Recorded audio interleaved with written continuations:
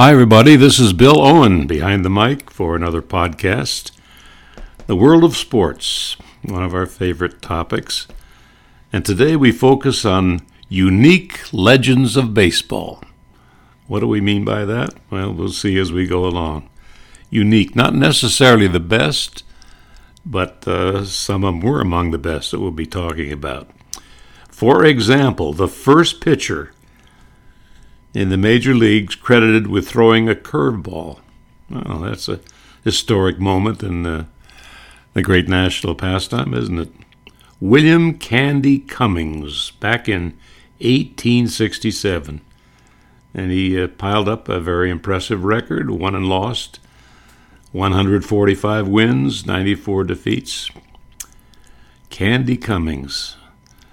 Oh, of course, the world has become a lot more sophisticated now from the mound viewpoint with sliders and drop pitches and all sorts of advanced pitching techniques.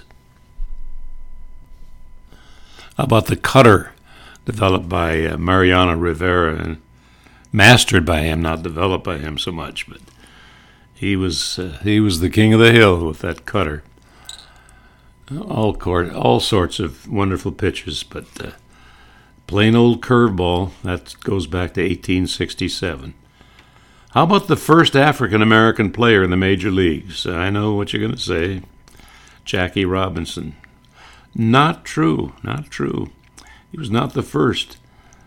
Back in 1884, a fellow named Moses Fleetwood Walker played for Toledo. Become the first African-American player in the major leagues, Moses Walker. Jackie Robinson you put down as the first in modern-day baseball. How about the first Native American player? It goes way back to the day of Louis Sockalexis. Well, they were the Cleveland Spiders when he came along to be a great pitcher for them. But eventually they named the team the Indians in honor of Louis Sockalexis, Sockalexis, Sockalexis. And we mentioned Jackie Robinson, the first African-American in modern-day baseball. The second in modern-day baseball was Larry Doby, center fielder for the Cleveland Indians. He had a great career, spectacular fielder and hitter. How about the Chief Bender? Who was Chief Bender? He was another Native American player. He won 212 games. No slouch in his career, and he pitched, listen to this, 3 complete games in a World Series. And, of course, there was Jim Thorpe, who was a great all-around athlete. Football, baseball, track. And now to some of the handicap players. I was always touched by Pete Gray. Pete Gray, 1945 with the St. Louis Browns. He was a one-armed outfielder. He lost an arm as a young boy in an accident. And he developed a technique of being able to field very quickly by using his one good arm, by tucking the mitt in his armpit, actually, and throwing the ball in. He lost very little time. He was a great outfielder, a great base stealer. Played for the Memphis Chicks before making it to the majors with the St. Louis Browns. He was a marvelous player, Pete Gray. Another one-arm player came along later, Jim Abbott. He actually threw a no-hitter. What an accomplishment that was. And Bert Shepard, you know that name? He was a World War II hero, lost a leg as a pilot during the war. Came back afterwards, and with that missing leg, he still managed to hurl Major League Baseball. And became a very credible pitcher, Bert Shepard. How about twins in the major leagues? Well, to date, there have been 10 pairs, believe it or not. I think most of us would be very hard-pressed to think of them, but the best known would have been Jose and Ozzie Canseco, who played for the A's and the Cardinals.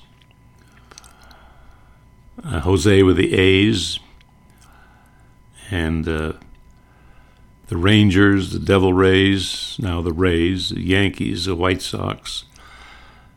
And Jose wound up with a total of 462 home runs, putting him way up there with the leaders, all-time leaders. Another pair, I remember them, with the Pirates, Eddie and Johnny O'Brien, twins. And Johnny played with the Pirates and the Cardinals, Eddie only with the Pittsburgh Pirates. Now one of the most fabulous ones of all, Mordecai Brown. My dad used to tell me about him. He pitched in the major leagues from 1903 to 1916. And he started out with the St. Louis Cardinals, but most of his career was with the Cubs. And why is he so unique with his record of 239 wins and 130 losses? Because he was three-fingered Brown. Seems as a youth he was in an accident with farm machinery, and he lost parts of two fingers on his pitching hand, which was his right. And because of that injury, he had a successful career. His ball had a very late-breaking curve, exceptional curveball. And he was really hard to hit because of that accident to his hand. Three-fingered Mordecai Brown. Oh, we're talking about unique major league players. We've got to mention Frenchie Bordegaray. I remember him with the Dodgers. Frenchie was so proud of his uniform. He always made sure it was pressed, and he had that hat firmly in place. One time he was playing center field for the Dodgers, and somebody hit a fly ball that he normally would have been able to drift back and get, but his cap blew off. Can you imagine? His cap blew off, and he went back to retrieve it.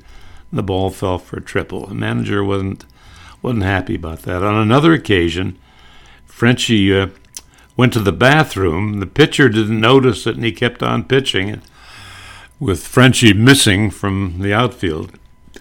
And somebody hit a double that would have been an easy out had he been in position. Frenchie Bordegaray. So we've talked about the Twins, 10 pairs, including the Cansecos and the O'Briens, three-fingered Mordecai Brown, the first pitcher to throw a curve, Candy Cummings. We got to mention Satchel Paige. He was 42 years old when he finally pitched for the Cleveland Indians in 1948. And he played until age 59, compiled a record of 28-31. And he was around for the 1948 World Series between the Indians and the then Boston Braves. We mentioned Louis Sockalexis, the first Native American player, and I guess the big lesson of this podcast about the unique legends of baseball was that Jackie Robinson was not the first African American player in the majors, but Moses Fleetwood Walker predated him with Toledo back in 1884. And a great trivia question always is, who was the second modern-day African-American player? That would have been Larry Doby. Well, there you have it, unique legends of baseball. Some really interesting memories, I think. Baseball just lends itself to things like this more than any other sport. It's something we can dissect and talk about. You know, you think about the other major sports, you don't so much think about a specific moment. Maybe occasionally when a basket was made or a touchdown was scored. But baseball, we have all these moments when somebody bunted or made a great catch or hit a home run. And baseball still is America's national pastime. This is Bill Owens signing off another podcast. Hope you enjoyed it.